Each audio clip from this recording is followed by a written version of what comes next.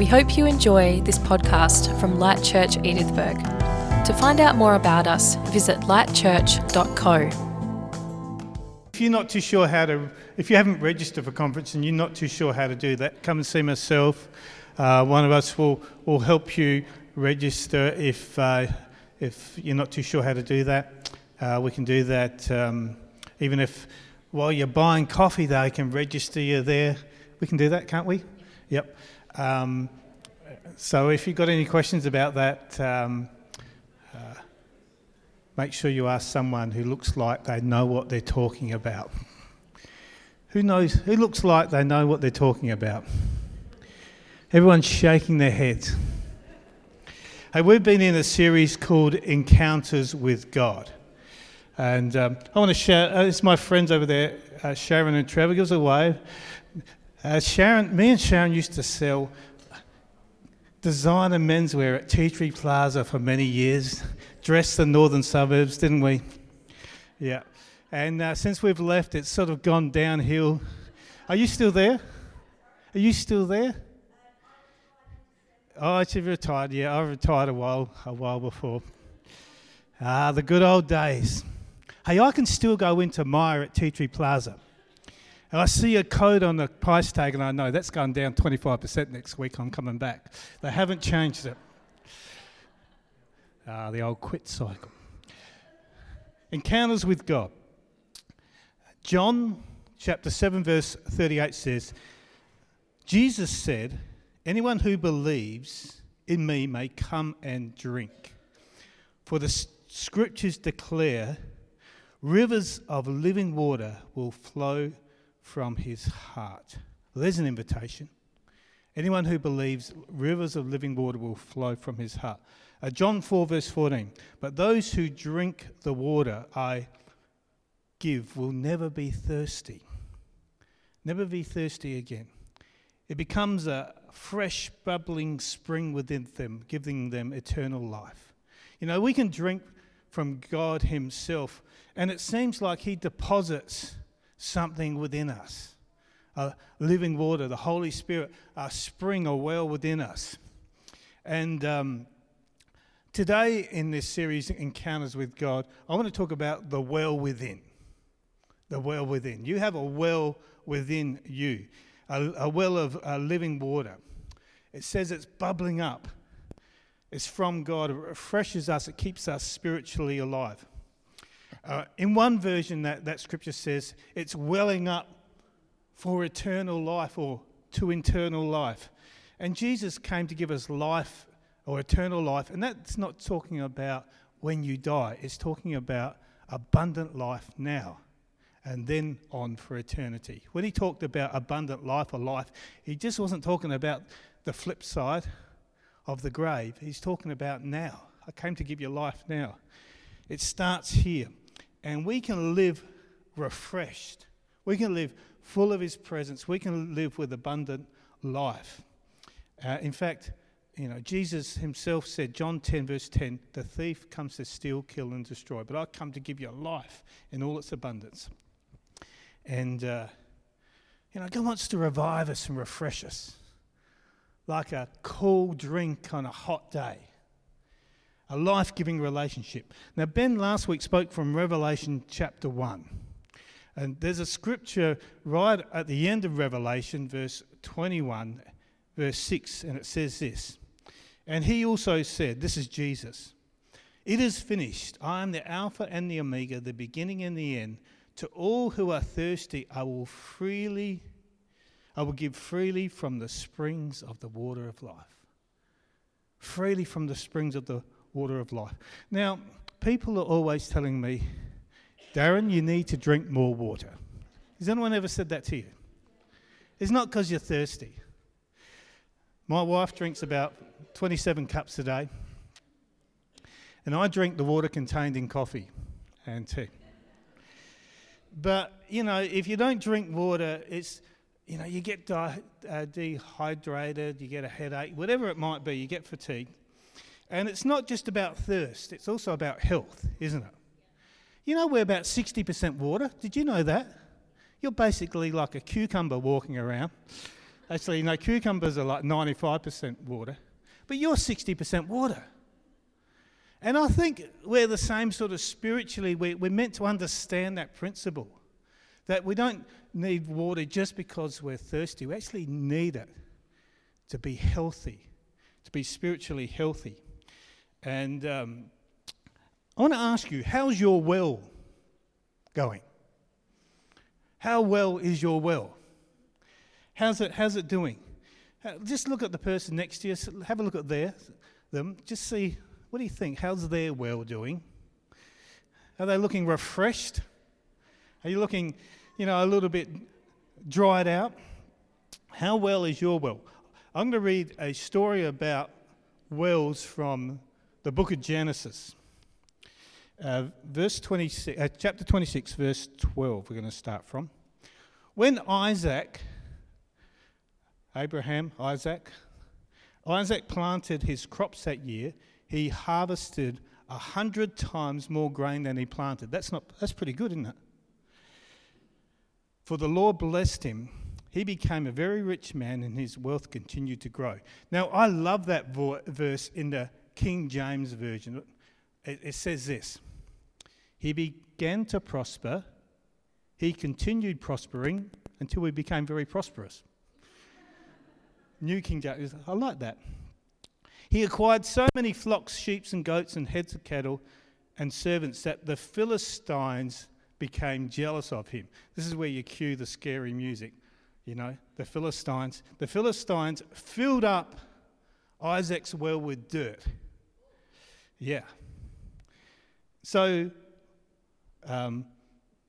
these were the wells that had been dug by the servant of his father Abraham. So they filled his wells with dirt. Have you ever felt like someone's filled your well with dirt? Sometimes our wells get filled with dirt. And these were wells that had been dug by his father. I'm going to read on, verse 16. Finally, Abimelech ordered Isaac to leave the country. Go somewhere else, for you become too powerful for us. So Isaac moved to the Gerar Valley, where he set up tents and settled down. He reopened the wells his father had dug, which the Philistines had filled up after Abraham's death. So Isaac restored the names Abraham had given them. I like that. Sometimes you need to call things by the right names. We call things doomed when we perhaps should call them hope. Dead and gone when we should speak life into things. We're up to verse 19. Isaac's servants also dug in the Gerar Valley and discovered a well of fresh water. Wow. But then the shepherds from Gerar came and claimed, "This is our water." They said, and they argued over it with Isaac's herdsmen. So Isaac named the well Esek, and that means argument. Isaac's men dug another well, but then there was another dispute over it. So Isaac named it Sitnah. That means his hostility or opposition. Abandoning that one, Isaac moved on and dug another well. 3 wells. Well. Abandoning that one, he dug a 3rd well. There was no dispute over it this time. So he named the place Rehoboth, which means open space or room enough. Room enough. At last, the Lord has created enough space for us to prosper in. So we got these Philistines, and you might have heard of the Philistines. The Philistines were basically the traditional enemies of Israel. And they're nasties, right? They were, David and Goliath. Goliath was a Philistine. This is a couple of hundred years before them, a few hundred years. And they're intimidating. In that area, they were the first sort of group of people to use iron swords. They were the first group to use them. Everyone else still had the sticks and things like that.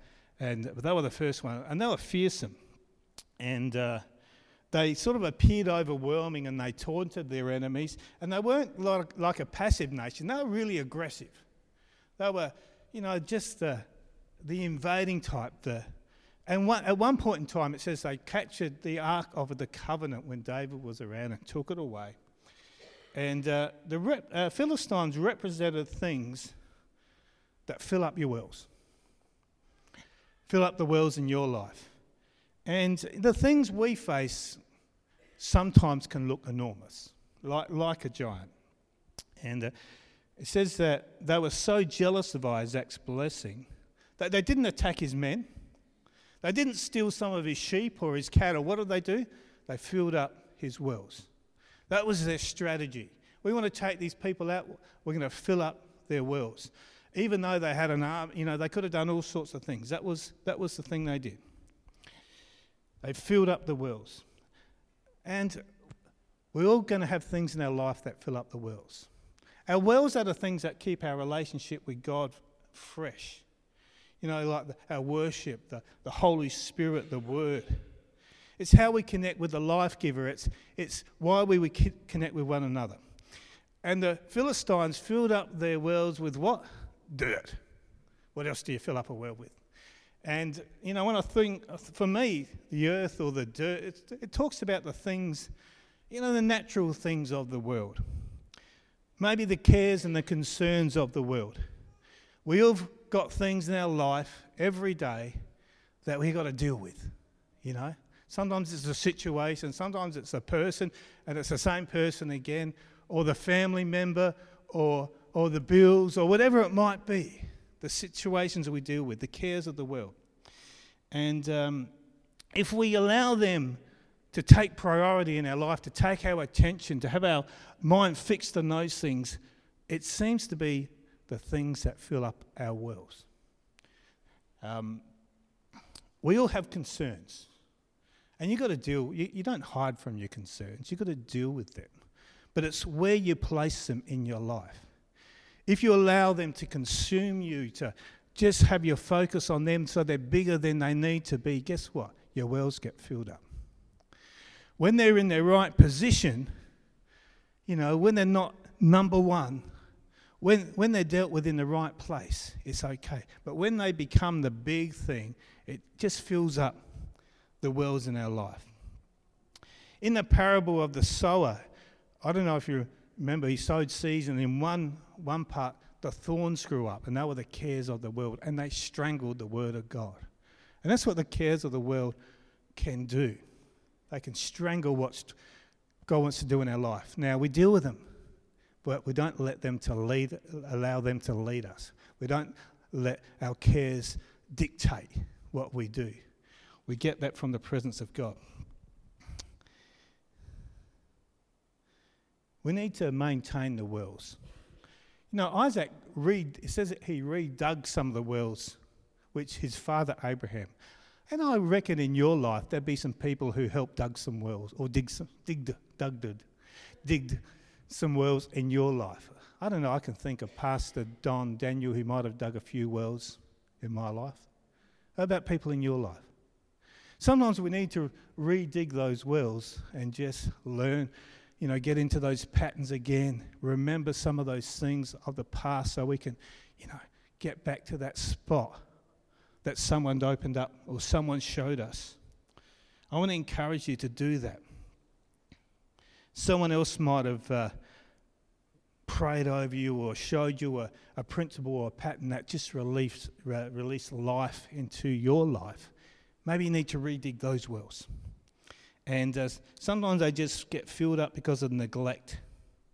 And we need to rediscover some principles sometimes. But sometimes we need to dig a new well as well. Dig the old wells, redig the new wells, because there's something new for us. And I tell you what, there's an encounter with God for you when you understand that there's a life-giving source and you can dig a well. I want to encourage you. There's a promise of refreshing. How do you dig your wells? I don't know. Might be through singing and worship. It's through the Word, the Bible, keeping that alive. Through prayer, through fellowship with one another, even through serving, through just being, like Ben said, being in the room. It's so important.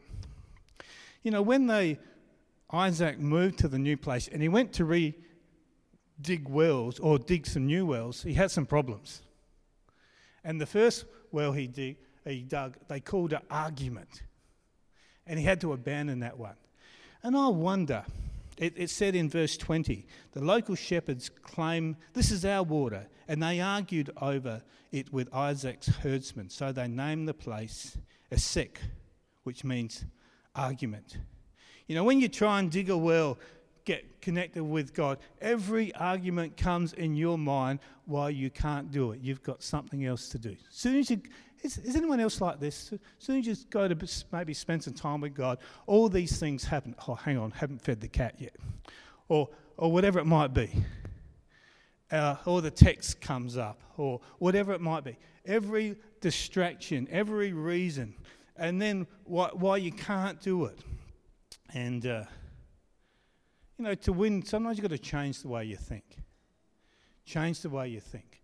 And don't let those sort of arguments come up in your mind that stop you from connecting with God. I know some people don't come, maybe not in this place today because of some argument in their mind. It's just a thought pattern. In fact, Corinthians 10 verse 3 to 5, it says this. I don't think I gave you this scripture, but it says, we as humans don't wage war with human plans. We use God's mighty weapons, not the worldly weapons, to knock down the devil's strongholds. And it says this. It says, with these weapons we cast down every argument that exalts itself above the knowledge of God. And we take every thought into captivity. So this is what we got to do when we're digging well. When a thought comes, you grab it. And you take it to, say, the Bible, and if it doesn't line up with what the Bible, the principles of the Word, we discard it. We take control of those thought patterns in our life. So they had arguments. The second, they tried to dig the well again, and they named that one opposition. It sounded like there was a real fisty fight there. It wasn't just these things in there talking, it was real opposition. And I know when we try to dig a well, distractions come. All of a sudden, you go to spend some time with God, and then I get a call. Someone's got a flat tire. I've got to go and do this.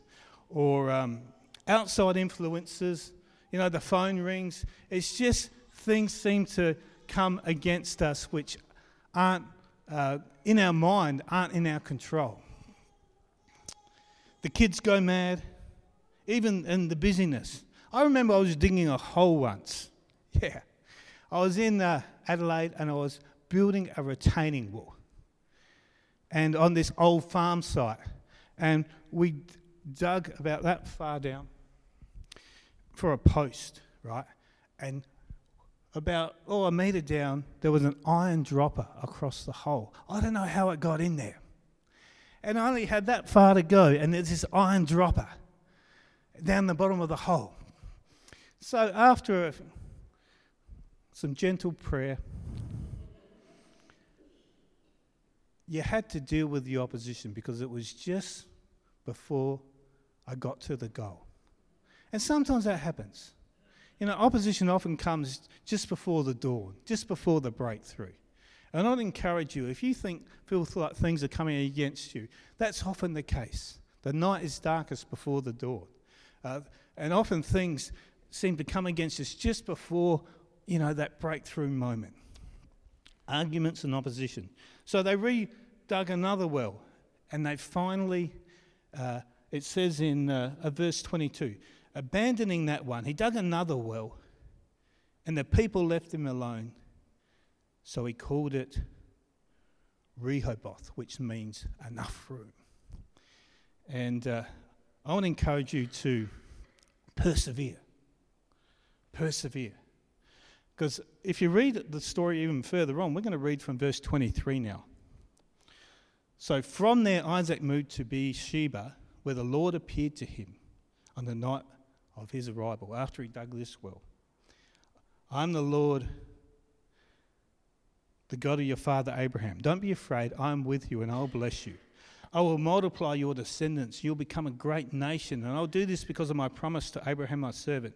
So what did Isaac do after he met with God? He built an altar there. worshipped the Lord. He set up camp in that place, and what else did he do? He just dug another well, because that's what you do. When God shows up, dig a well. Make the most of it. Now, we're going to leave that story, and we're going to travel in the Bible forward 1,800 years. Okay. And we land in John chapter 4, 1,800 years later. Verse 4. Thanks, Andy. Jesus had to go through Samaria on his way. Eventually, he came to a Samaritan village called Sychar, where the field that Jacob gave to his son Joseph. And Jacob's well was there. Guess what? One of these wells. Still there 1,800 years later. And Jesus, tired from a long walk, sat wearily beside the well about noontime. So this is the well that Isaac's son had dug. Maybe even who knows if it's the same well. Soon a Samaritan woman came to draw, and Jesus said to her, "Please give me a drink." He was alone at that time because his disciples had come to the village to buy food. The woman was surprised, for Jews refused to have anything to do with Samaritans. And she said to Jesus, "You are a Jew, and I'm a Samaritan woman. Why are you asking me for a drink?" And Jesus replied, "If you only knew the gift that God has for you and who you are speaking to, you would ask me, and I will give you living water. But sir, you don't have a rope or a bucket, and the well is deep. Where would you get this living water? And besides, do you think you're greater than our ancestor Jacob, who gave us this well?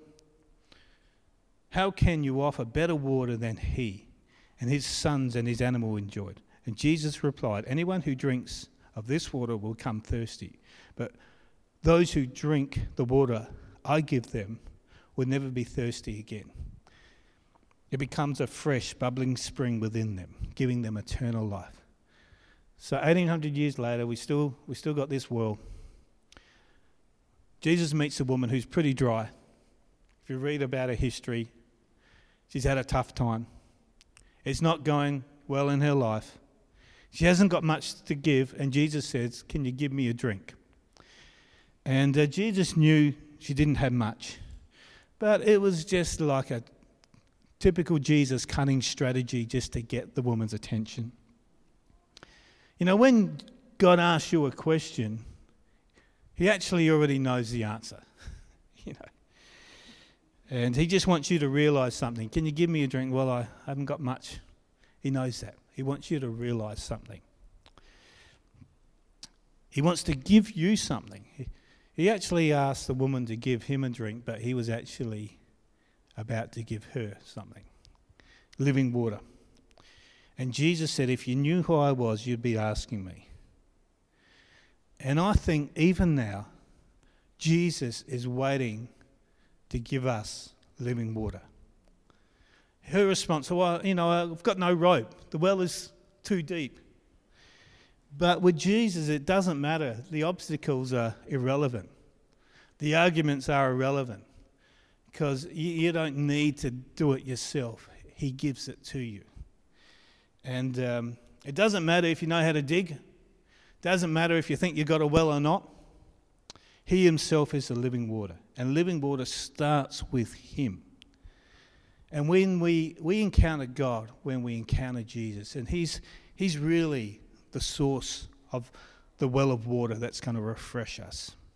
So often we get it the wrong way around. We think, "Oh, what do I have to do? I have to get my ducks lined up. I have to do this. I have to dig this. I have to get everything right so I can get this living water." And Jesus is saying, no. You need to meet with me. You just need to connect with me. I'll give you living water.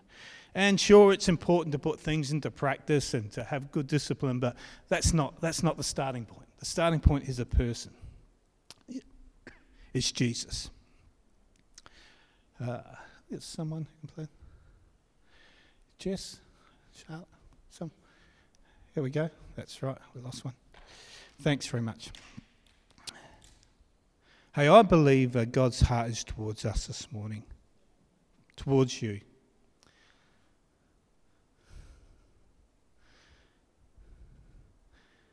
And I'm aware that in a room this size, in some of our lives, you might have said, well, I've tried to drink of living water and it's been like it's a little bit bitter. And I was reminded just of a little part of Israel's history. When the children of Israel, had been delivered through the Red Sea, and they found water, but they couldn't drink it because it was bitter. So what Moses did, he threw a branch in the water and it made it sweet.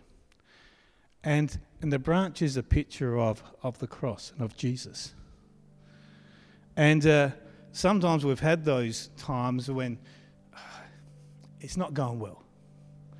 I tried to drink and it hasn't tasted too good. And it's like, oh, hang on, we've got something for that. And again, it's Jesus. And he can turn things around. And, in a room this size, I'm sure there's some people. And you know what they called that place? God revealed his name. I'm the Lord who heals. That was the name. And after that, they went to a spring. And that spring had 12 springs and 70 palm trees in it, straight after that place. They thought it was bitter. The waters were cleansed, and they found an oasis, basically.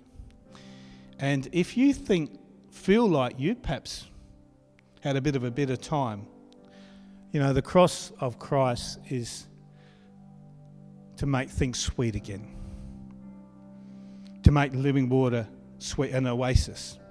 Just a couple of scriptures. Isaiah 49:10. The Lord in his mercy will lead us beside cool springs of water. Psalm 23. He leads me beside still waters. Psalm 84 verse 6.